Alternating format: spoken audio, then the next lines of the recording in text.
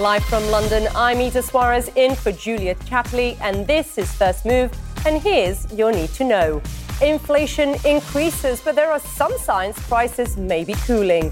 Cash crisis. Chinese property giant Evergrande warns again it could default. An Apple upgrade. Rumors swirl ahead of its next big product launch. It is Tuesday, so let's make a move.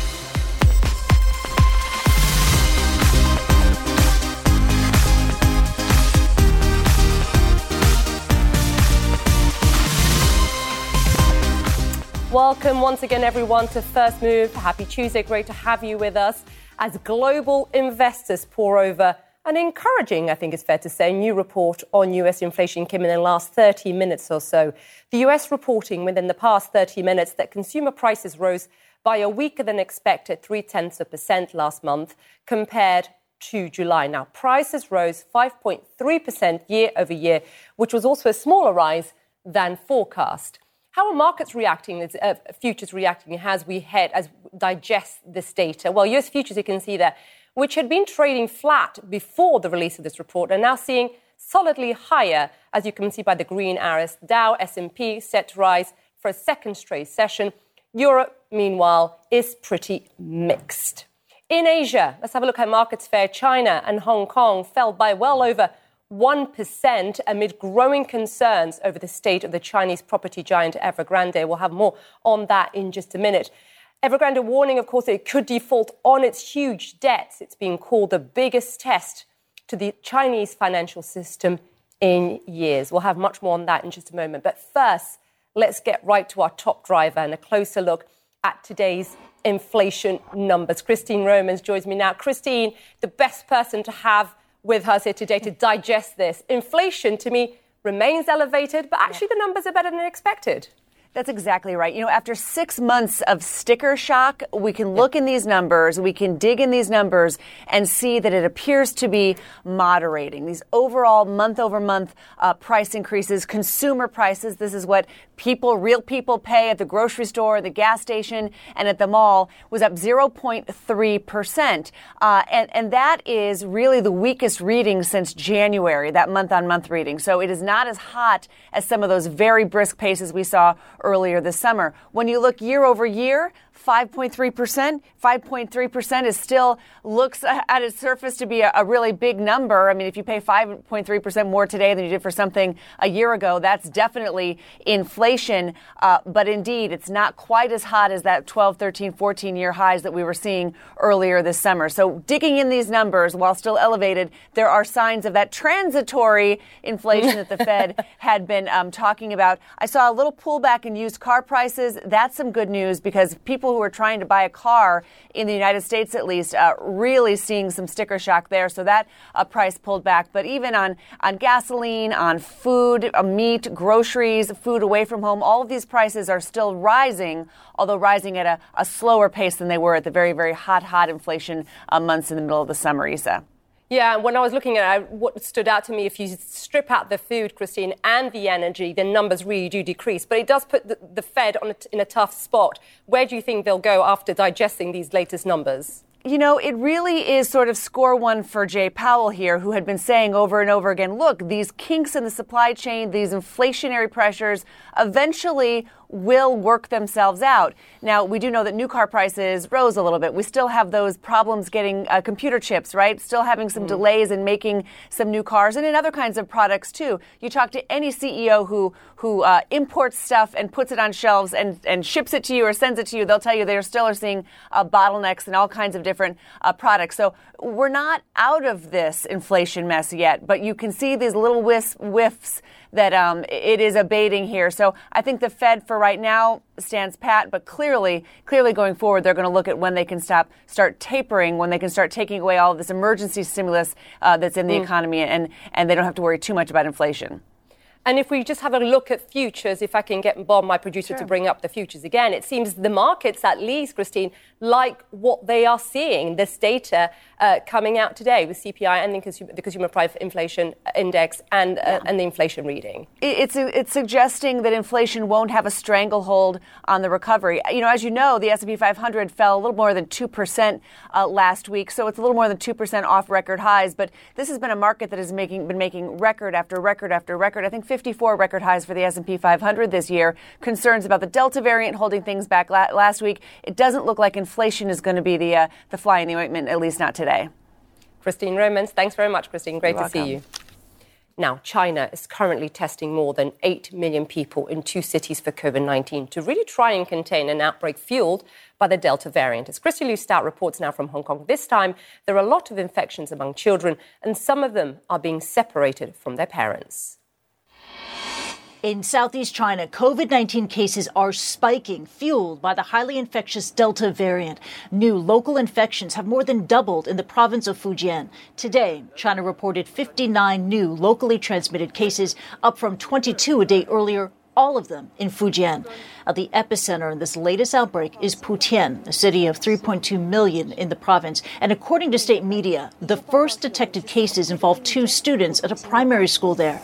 According to the local government, among the infected in Putian are 30 children under the age of 10.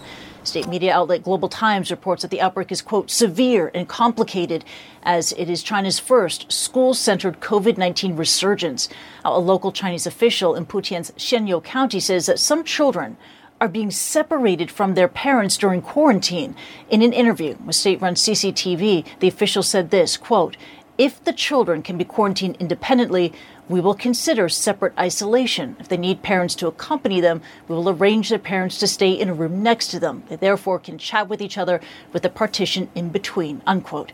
The rise in infections comes ahead of the week-long National Day holiday starting October 1. It is a time of major domestic travel in China, and officials in Putian have rolled out measures to rein in the outbreak. Residents are advised to not leave the city unless necessary. All schools have suspended in-person teaching. Public venues like cinemas and libraries are closed, and people are being urged to work from home. Now, the virus has spread elsewhere in the province to Quanzhou and the coastal city of Xiamen. And like Putian, Xiamen has also rolled out social distancing measures. More than 8 million residents living in Putian and Xiamen will be forced to undergo COVID-19 tests. Christy Liu Stout, CNN, Hong Kong. Well, also in China, anxious investors are staging a protest at the headquarters of troubled property developer Evergrande. The debt-laden company warns of default risks, saying it's working with financial advisors to examine, quote, all feasible solutions. Shares of Evergrande fell another 12% today. The stock, get this, is down 80% in the last 6 months. Ivan Watson's live for us in Hong Kong with the very latest. And Ivan, the outlook certainly doesn't look very bright for Evergrande, clearly facing disgruntled investors we saw today. Bring our viewers up to speed as to why it has come to this. Yeah, well, this company has been in trouble for some time, for months now. It is very unusual to see these kinds of scenes of protests in mainland China, where basically those kind of demonstrations are usually stopped very quickly by the security forces. But here you have this giant property developer that is in massive debt. It has some $300 billion worth of liabilities right now. And as these kind of creditors and investors were starting to protest several days ago at their headquarters in Shenzhen, on Monday, the company put out a statement saying, hey, recent comments about Evergrande's bankruptcy and restructuring are completely untrue.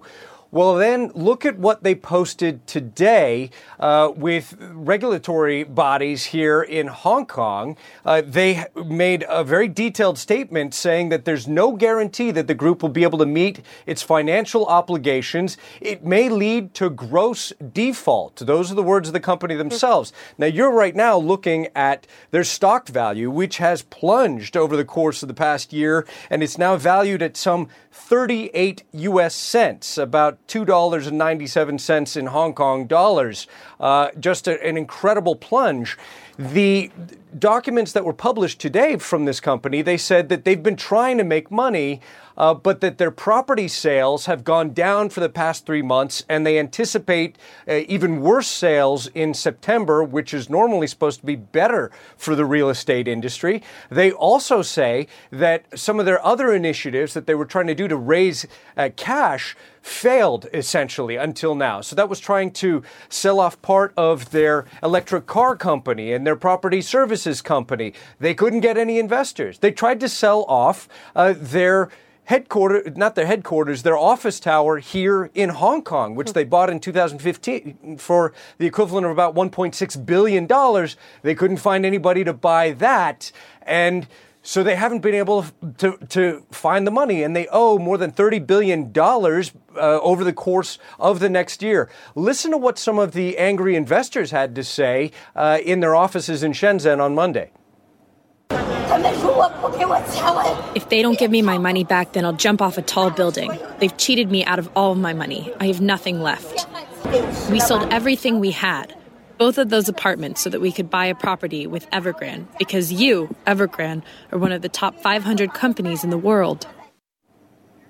And, you know, the bad news contributed to a slump on both the Hang Seng index, which went down 1.2% on Tuesday, and the Shanghai Composite down 1.4%, Isa. And for our viewers, really, as you heard that lady there speaking about her fears, clearly quite visibly angry, is that, you know, Evergrande relies heavily on customers paying for the flats before they're actually made. So you can understand why people are so worried. But, you know, Ivan, it is one of the world's most indebted companies. And the fear from those I've been speaking to so far is that, you know, bankruptcy or downfall create a risk of contagion. Give me a sense of what you're hearing from those on the ground as to what kind of broader risk that might have on China's financial system. Yeah, well, some experts are saying that if this does, in fact, collapse, this company, and it certainly isn't doing well right now, that that would pose a potential systemic risk to China's financial sector. Would it be allowed to fail? Would the government kind of step in to save it? Would they step in to try to help some of these ordinary investors, these people who have tried to purchase apartments or property or have invested in its wealth management company? And that's not entirely clear. Would this potentially erode confidence in other property development companies in China, which are also reportedly indebted? None of that is entirely clear right now. It also goes along with a kind of a broader atmosphere where regulators in China have been cracking down on private companies, whether it's in technology or in finance or in education over the course of past months. And it's contributed to trillions of dollars estimated worth of value disappearing from their market prices. Now, for this company, Evergrande, it's announced that it has brought in outside experts to try to help it potentially with restructuring. So keep an eye on this story. It's important. Isa. Yeah, it's a key story. We'll stay on top of it, of course. Like you said, not the only indebted Chinese property company. It'll be interesting to see, though, like you said, Ivan, whether the Chinese government will step in. Ivan Watson there. Thanks very much, Ivan. Great to see you. Now, let me bring up today the stories making headlines around the world. The international community has pledged more than $1 billion to help the people of Afghanistan. That is according to the UN. Since the Taliban takeover last month, an already dire situation has become worse, with millions on the brink of starvation and basic public services simply just not working. CNN international diplomatic editor Nick Robertson joins me live from Kabul. And Nick, so now we have more than $1 billion being pledged, clearly at a time when Afghanistan needs it. How much of that money will flow to Afghanistan? And in the end of it, who will be managing the money? Because the fear, of course, will end up in the hands of the Taliban. Well, of course, the hope is that the vast majority flows here. It comes here as aid, be it food aid, be it medical aid, be it blankets, be it tents, because there's a real concern that with a drought that's going on in the country at the moment, that people will move into cities. They'll be short of accommodation, may even try to move to borders to cross out and leave Afghanistan. Concerns that the economy under the Taliban won't have enough income coming into it, so you could find even people people in cities running out of food and the basic necessities. 90% of the country here lives on $2 a day.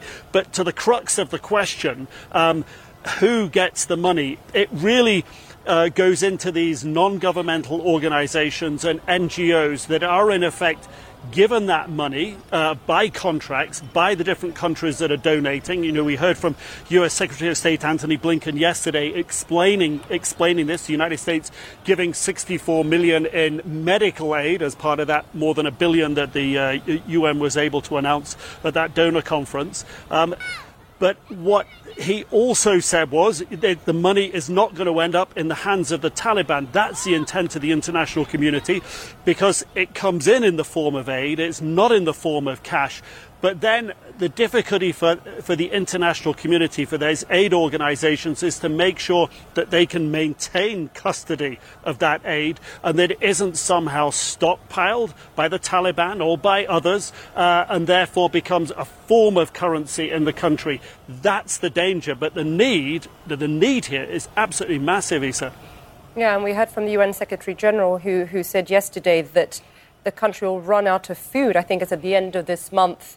And pretty much economy on the verge of collapse. So a story, of course, that we'll stay on top of. Nick Robertson for us there in Kabul. Thanks very much, Nick. Now, still to come on First Move, Brazilians are taking to the streets to protest against the president. Amongst them, the governor of São Paulo. We'll speak to him next. And then later, going shopping with Shopify. The e-commerce platform is expanding internationally. The company president joins us to discuss. Do stay right here with CNN.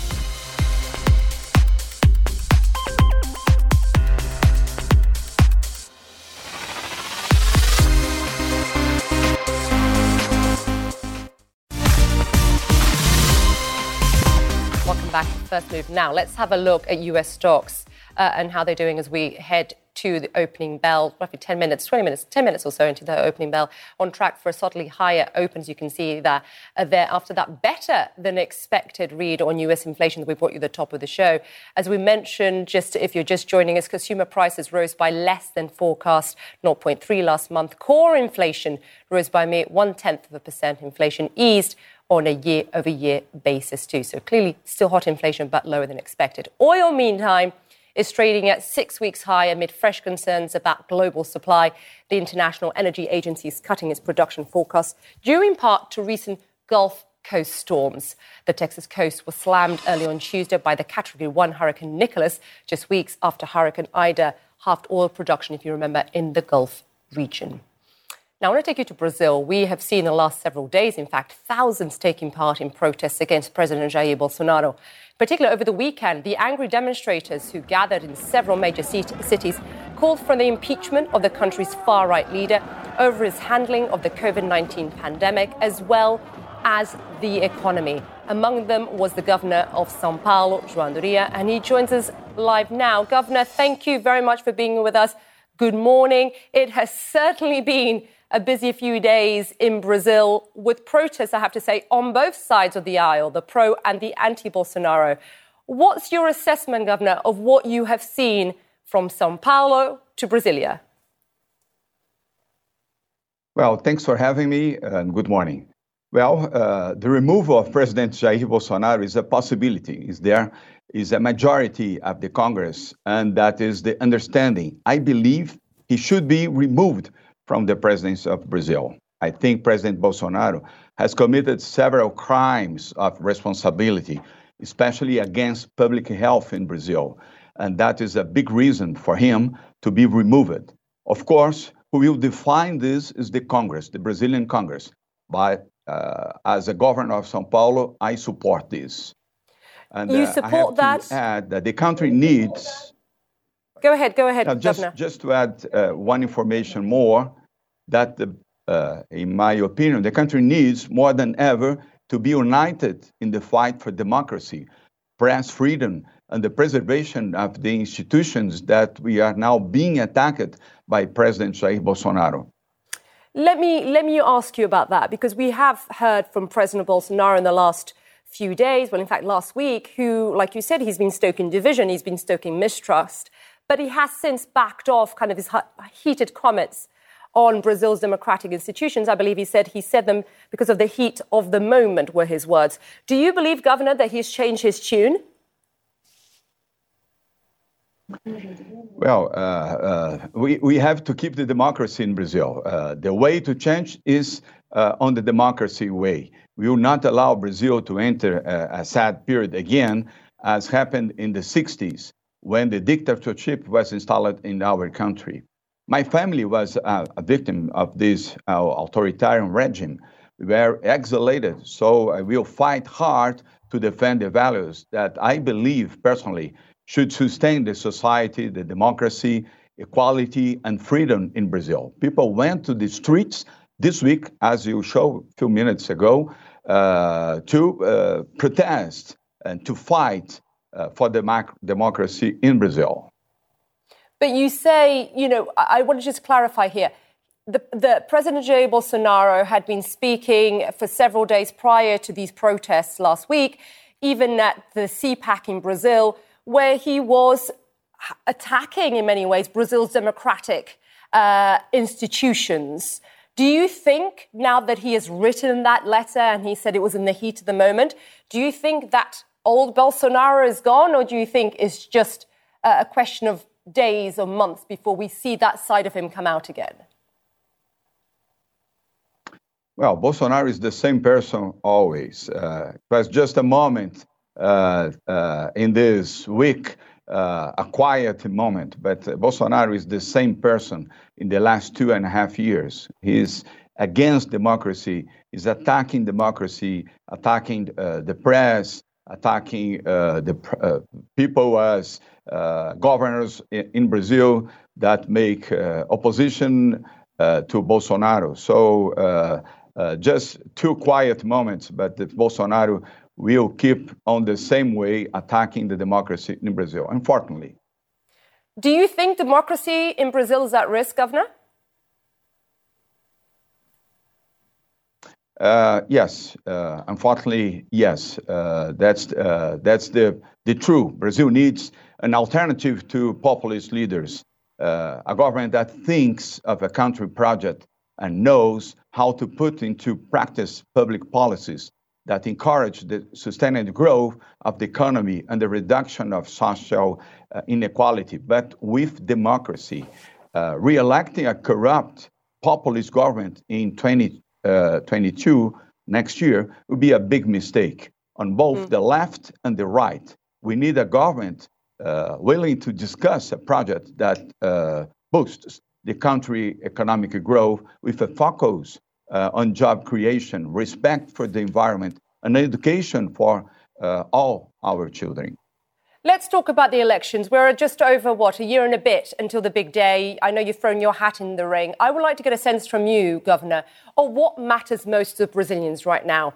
The economy, coronavirus, the attack on democratic institutions. What would you say is the number one concern right now for Brazilians?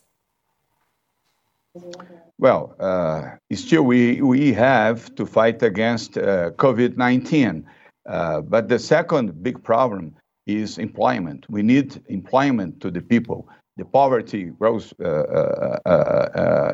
in a very fast way in Brazil. So the balance for the next year will be health and economy, and providing new jobs to the Brazilians. Before ending this interview, I would like also to say that I am sad, very sad, to see my country with such a damaged image in the international market due to the lack of leadership of the federal government. And the markets have been reacting, as you say, Governor. I mean, I interviewed one lady over a week and a half ago who said, inflation was going through the roof. Prices of, tanks of gas was very expensive as well. And she said she was eating frozen vegetables because she had no way of cooking it. So that is the reality. The poverty has gone through the roof as well in Brazil. How concerned are you about the state of the Brazilian economy right now? Well, the Brazilian economy right now is a disaster, completely disaster. As this lady that you had the opportunity to interview just said, and that's true, what she said. We have a poverty in Brazil. Almost 30 million Brazilians at this moment are in the poverty situation. So we have to move this. We have to create social programs to help our people in Brazil. But to do that, we need a new elections, a new government in Brazil. Okay, let's talk about the elections. Look, Bolsonaro says he wants the electronic vote to be supplemented with paper ballots because he says he's worried of a fraud, although so far that has been completely unsubstantiated. Why do you think he's pushing that narrative? What is he hoping to achieve, Governor? Good question. Bolsonaro is a psychotic person. He's a crazy person. He was elected by the electronic vote. We are using electronic vote in the last 25 years in Brazil. And Bolsonaro is still spread fake news all the time. President Fernando Henrique, President Lula, and President Dilma, they were elected by electronic vote. Even Bolsonaro was elected with the same way. There's no reason to go against that, except to go against the democracy. We have to keep the focus on important issues in Brazil. Governor, yes or no answer. Do you think that President Jair Bolsonaro will be impeached? Well, this decision is the Congress decision. We have, at this moment, 131 demands on the Congress against to remove President Jair Bolsonaro. And so it's a possibility. Is there a majority at the Congress? And that is the understanding. I believe he should be removed from the presidency. But this decision is a Congress decision at this moment. It's out of your hands, absolutely. João Nuria, Governor of São Paulo. Thank you. Muito obrigado. Bom dia. The Market Open is next. Do stay right here with CNN.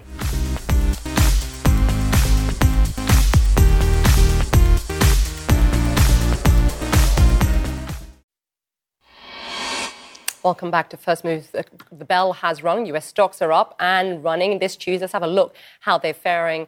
And as expected, they are higher for a second straight session after today's encouraging read on inflation, which was our top story this hour. US consumer prices came in weaker than expected last month. The numbers playing into Fed Chair Jerome Powell's assurances that higher inflation will not be long lasting. Like in earning news, shares of software firm Oracle are low in early trading. Profits came in above estimates, but revenues missed expectations as competition in the cloud computing space heats up. And in crypto land, Litecoin is weaker after a wild day of trading on Monday. The cryptocurrency soared more than 30% after a press release announcing a partnership with Walmart, the retail giant later calling the press release a hoax. Now, independent retailers who sell on Shopify are being told the world is their oyster. The e-commerce platform is allowing them to reach overseas markets easily from a single Shopify store. 1.7 million businesses use Shopify in 175 countries. It has a market cap of $185 billion. The company is also tapping into the buying power of younger consumers in a partnership with the popular social media app TikTok. We'll get into all of this, of course, with Harley Finkelstein. He is the president of Shopify. Harley, great to have you on the show. I want to talk about your new venture of sorts, and I would like you to explain to our viewers right around the world how Shopify markets will actually work, both from a consumer as well as a seller point of view. Thanks for having me, Issa. It's a pleasure to be on the show. So I think we all now know that the future of retail is going to be retail everywhere. And we've been breaking down barriers to global commerce for many years. Just to level set here, to date, there have been more than 1 billion cross-border orders on Shopify. And in 2020 alone, merchants generated about $20 billion in sales using existing cross-border tools. If you just look at 2 months ago, July 2021, over 27% of all traffic to Shopify stores was from a cross-border buyer. So the benefits are obvious, right? We know it increases conversion when you speak to a consumer in their own language using their own currency. But up until now, it's been really limited to much larger merchants. And what we're announcing today with Shopify Markets is that we are now global by default. That means any merchant of any size can actually now take advantage of rolling out cross-border transactions to merchants anywhere in the world. And we take care of the complexity. We make sure that it's easy for a small merchant, maybe someone at their mom's kitchen table or at a coffee shop that's just getting started, to actually sell to a global audience. And I think that's where retail is going. Yeah, and Harley, look, I speak from a purely consumer perspective. I have no business, especially not even if I tried. But I do find the whole experience of buying internationally quite daunting, whereas the currency conversion, whereas the duty and the, and import taxes. How do you streamline this? Does this facilitate that? Yeah. So what we're doing is we are leveraging our business intelligence. Again, you had mentioned this. We have more than 1.7 million stores on Shopify, and we know a lot about how people are purchasing, not just in one country, but in more than 175 countries. And so what we're trying to do is make it so that a merchant, again, no matter what size, doesn't have to think about things like taxes or duties or languages or currencies. And the best part is that all of these cross-border tools are available to merchants right out of the box. Now, if you think about, your own experiences, one of the things you'll notice is that very large merchants, very large brands are actually having an easier time selling cross-border because they have infrastructure and they have employees and they have staff. And a lot of the smaller businesses, what they had to do previously, if they wanted to access a global consumer base, was they would have to sell on a marketplace or they would have to sell through a retailer. But that doesn't allow them to sell direct. And so if you look at Alessi, for example, one of my favorite Italian kitchenware brands that my wife and I have at our home here, they were never able to sell cross-border before. Their version of cross-border was selling on someone else's marketplace. Now they can sell direct. And so when you think about things like duty, taxes, customizing a catalog, international domains, international pricing, local payment methods, that's a lot for a small business to think about. And now with Shopify Markets, everything is streamlined. And like you said, look, with cross-border shopping, of course, comes increased supply chain issues. Are you working, Ali, with merchants to try and address these challenges? Yeah. So look, we know that supply chain issues are challenging. There are issues right now, but really those are short-term issues. One of the things that the pandemic showed us and proved to us is that entrepreneurs and small businesses can be very resilient.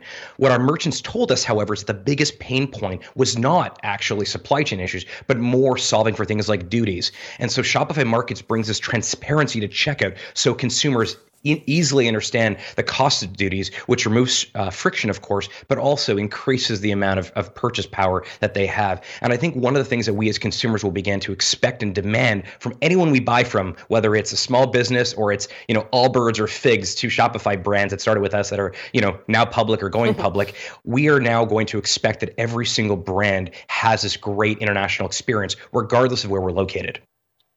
Well, I can't let you go without asking you about your partnership with TikTok. How is it going? Because I read Kylie Jenner was among the early adopters, of course, with her cosmetics brand. Yeah, it's a really exciting partnership. One of the things that I think most people assume about Shopify is, we're sort of the e-commerce company. We're the largest player in e-commerce globally, and that's how most people associate us with. But we really do believe the future of retail is retail everywhere. And we want brands that use Shopify to be able to access surface areas wherever transactions may happen. And yes, it happens online, and it also happens offline, which is why we have our point-of-sale product. But more and more, it's happening on places like Instagram and Facebook, and of course, TikTok. And so now, very easily, we're enabling merchants on Shopify to embed products in those short form videos so that someone like Kylie Jenner, who has millions and millions of followers on TikTok, can easily embed her lip kit product, her brand or company into the video. And it doesn't feel like an ad. It doesn't feel like you're trying to push product, but rather it's organically integrated into the entire TikTok experience. And so one of the things, a better way to think about Shopify today is that we're the world's first retail operating system. And to be the world's first retail operating system, we need to enable merchants to sell wherever their customers might be. And, the modern day town square are places like TikTok. Very clever, what you're doing with TikTok. Harley Finkelstein, wish you best of luck, president of Shopify. Thanks very much. Great to see you. Thanks for having me. NFTs are back in the spotlight. We speak to one of the most active players in the digital space as he prepares for a very special artwork auction. Gary Vee joins me next.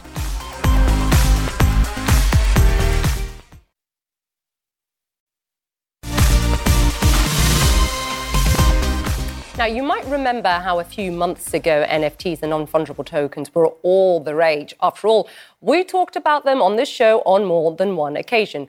After a bit of a summer lull, they are now back in the spotlight. The US Open tennis tournament launched its first NFT with entrepreneur and one of this market's pioneers, Gary. And there's more. He's about to auction some of his NFT artwork at the auction house Christie's. I'm pleased to say that Gary V, as he's commonly known here, is with me now. Gary, great to have you again on the show. Thank you. Let's talk about the exhibit that you coming up, this partnership with Christie's. What can we expect? Well, a lot of people forget that there's a lot of ways to use NFTs. They may eventually be tickets. They may be access to a restaurant. They may be many, many things, not just art. And my project, VFriends, was very unique because unlike most projects that are all made in digital art, I actually made them and drew them myself physically, then clamped them with PSA, and now I've teamed up with the most prestigious auction house in the world, Christie's, to auction off 5 original art pieces. So not the NFTs that a lot of my community is holding of the 5 characters, but the actual original art. And I think that will inspire people to continue to be creative. There's so many ways to slice this. And we're seeing some of that. I think I just saw a fly and a gorilla as we're looking. But explain to our viewers, Gary, why partner with Christie's? I mean, is this you trying to target a new audience, or is this trends that you have seen with, the purchase of other NFTs? Could you imagine telling somebody that doodled in high school and really liked it, but always thought of themselves as a businessman that one day... I should have kept mine. I mean, my mother and father, Sasha and Tamara, watching this right now, they love Christie's. They always aspired and dreamed. They're immigrants to maybe buy something there. And now their son is selling art at Christie's. Why? Because it elevates the brand. I have people who are watching right now that own the gorilla, own the tiger, own the You're Gonna Die fly.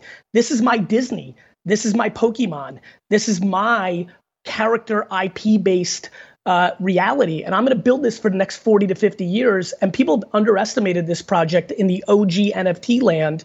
And this is another execution that is not going to allow them to underestimate it anymore. And how much are we looking at? I mean, I remember reading that an NFT was recently sold at Christie's, something like $69 million. Do you think we'll start seeing more NFTs in kind of mainstream auction houses? Yes, that I believe. Don't forget, this incredible auction from Christie's also has pure NFTs from the incredible project Art Blocks. It also has the first NFTs on Ethereum, Curio cards. I hope that more kids that actually like to draw do what I did and turn them into NFTs. I think we'll see more, but this is unique because this is actually art, right? This is physical paper. This is art. But the NFTs, I mean, the cheapest NFT right now in VFriends is about $75,000, $80,000 just for the NFT. This is the original kind of sell. If you look at the way Disney sell for, look, I think it's going to be a pretty nice number. Go ahead. Yeah. Well, how much, Gary? I really don't know. Actually, Christie's asked me to set pricing, and I said, start it at 0. I'm that confident that the market will understand what this is. So anything, it will make me happy because I know what I'm going to do to bring value to that over the next 5 decades. I think I should start using some of my kids' drawings. I've got a 2 and a 5-year-old. Who knows? There might be a business there. Look, I don't know if I've got time, but let me ask you this. It's completely unrelated to your business. Okay. I want to get your thoughts on what we saw in the last 24 hours with Litecoin. What are your thoughts on that, what we saw? Litecoin? Yeah, so we saw the dumper schemes, the pump and dump schemes. Do you remember with Walmart? I can't even explain to you how little focus I have on anything but what I'm doing in my arena in this world. And so I apologize, but I don't have a great take. I don't like to talk about things when I don't know. You are a true professional. Stick with your business. Fantastic. Well, Gary, let us know how you do, how much it sells for. Great to have you on the show, Gary V, everyone. Thanks very much. Thank you so much. Well, staying in the crypto space, last week we had the big development in El Salvador, where a controversial law that makes Bitcoin legal tender went into effect. President Nayib Bukele spearheaded the move, and he continues to defend it. But as Rafael Romo reports, even his traditional allies are now criticizing it. They have come from across the country bringing their best cattle and high hopes for a tidy profit. Welcome to Aguilares, a town in north-central El Salvador where live cattle trading is a long-time tradition. It's the kind of place where you look at people in the eye. When a deal is made, you shake hands and exchange cold, hard cash. Other than feed and pasture, these cattle ranchers now have an additional worry. They know the government has legalized a new digital currency called Bitcoin, and rumors are running rampant. The truth is that it's not that simple, this rancher says. What if you don't know how much it's worth or how much it's going to get devalued tomorrow? What if it goes up? It's like gambling. Earlier this month, El Salvador became the first country to adopt Bitcoin as legal tender in addition to the US dollar. President Nayib Bukele says using Bitcoin as legal tender will attract foreign investment, help lower commissions on remittances, and give an alternative to people outside the banking system.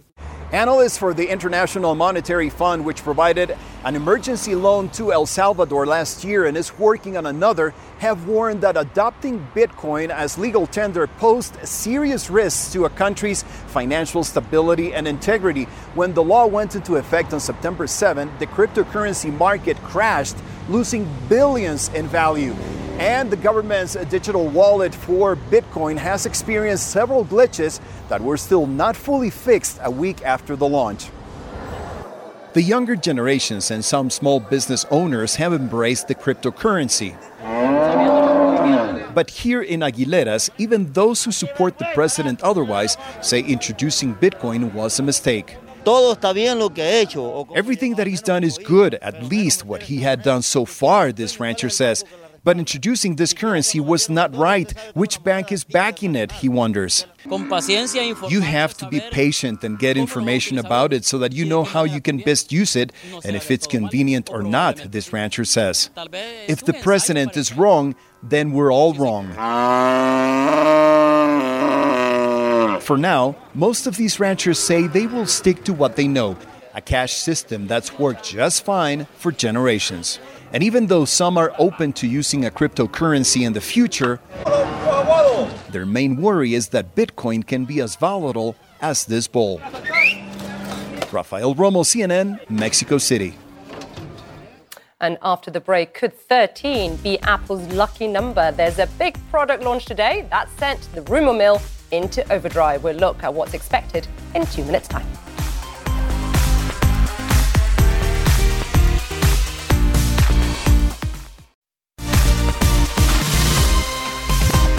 Now, bigger batteries, crazy new cameras, and stacks more storage. Those are just some of the iPhone rumors flying around ahead of today's big media event from Apple. CNN's Samantha Kelly is all over this for us, and she joins us now. Samantha, what can we expect from today's announcements in terms of innovation, in terms of upgrades? Sure. So Apple, there's a lot at stake for Apple. The iPhone remains a massive revenue driver for the company, central to its ecosystem. Last year, it had massive sales related to people upgrading for the 5G. This year, it won't be as revolutionary as that 5G component, more incremental updates. Let's start with the display. Expected to have more screen that's less obstructed. So at the top of the iPhone, there's a little bar called the notch, and that's where the Face ID technology resides. There's sensors in there, there's a microphone. It's expected to either disappear or shrink so you can do more scrolling. Also an under display Touch ID, an always on display as well. Longer lasting battery. This is one of the things that people always have on their wish list. They want battery to last even longer. We might see that. More storage, a 1 terabyte perhaps storage option. Right now, I mean, that's so big. Right now on the Pro models have a 512 gigabytes, so you might be able to have even more storage. Updated camera. more features. Portrait mode, one of the more popular features on the iPhone, might eventually come to video. Different system altogether. Right now on the back of an iPhone, the cameras are more vertically aligned. It might be diagonal to allow for more censoring and processing on the device as well. And then might be some higher prices, new devices beyond the iPhone, even though that's the flagship that will be announced today. New Apple Watch, as well new AirPods, maybe a new iPad Mini, and Apple TV Plus new content. There's been lots of, Ted Lasso has been such a success in the morning show, so we might see more shows announced today as well. It's a long list as we're looking. We've got a graphic looking at the long list of what they may announce today. But Samantha, look, the perennial question, iPhone question, I believe every year, or every couple of years, is how much is this little piece of kit is going to set us back? Right. It's a really good question because right now the Pro models are in the 4-figure range, which is a lot to pay for, like you said, something that just fits in your pocket. So right now, analysts are saying that the iPhone could be more expensive than usual due to the chip shortage, and the rise of the price might be placed on the consumers in order to pay a little bit more. We don't know exactly how much. My guess is it's probably, somewhat incremental. Apple does want people to upgrade. They do want people to spend that money, and Apple usually doesn't have to do too much to get people to do that. So my guess is that there will be a slight change. Usually when Apple announces a new iPhone, then that set number is very similar or the same to what its preceding devices cost. But this year, probably a bit more. Sam Kelly there. Thanks very much, Sam. I'm sure we'll touch base tomorrow on what they announced. And finally, on First Move, social and political issues inspired some of the fashions at the Met Gala, one of the most expensive and elitist events of the year. New York Congresswoman Alexandria Ocasio-Cortez turned up wearing a gown with "Tax the Rich," as you can see it written on the back. Fellow lawmaker Carolyn Maloney also sent a message calling for equal rights for women, and a purse saying, yes. And that's it for us. Thanks very much. I'm Isa Suarez. Thanks very much for watching. Next, we join CNN USA for live coverage as the US Secretary of State Antony Blinken testifies before the Senate about Afghanistan. Do stay right here with CNN. Quality sleep is essential, and that's why the Sleep Number Smart Bed is designed for your ever-evolving sleep needs. So you can choose what's right for you whenever you like. Need a bed that's firmer or softer on either side? Helps you sleep at a comfortable temperature. Quiets their snores. Sleep Number does that. Sleep better together. J.D. Power ranks Sleep Number #1 in customer satisfaction with mattresses purchased in-store. And now, save 50% on Sleep Number Limited Edition Smart Beds for a limited time. For J.D. Power 2023 award information, visit jdpower.com/awards. Only at Sleep Number stores or sleepnumber.com. Now streaming exclusively on Max, a new CNN flash doc about the album that has Nashville talking, Call Me Country. Beyoncé and Nashville's Renaissance. Watch it at max.com/callmecountry. Max subscription required.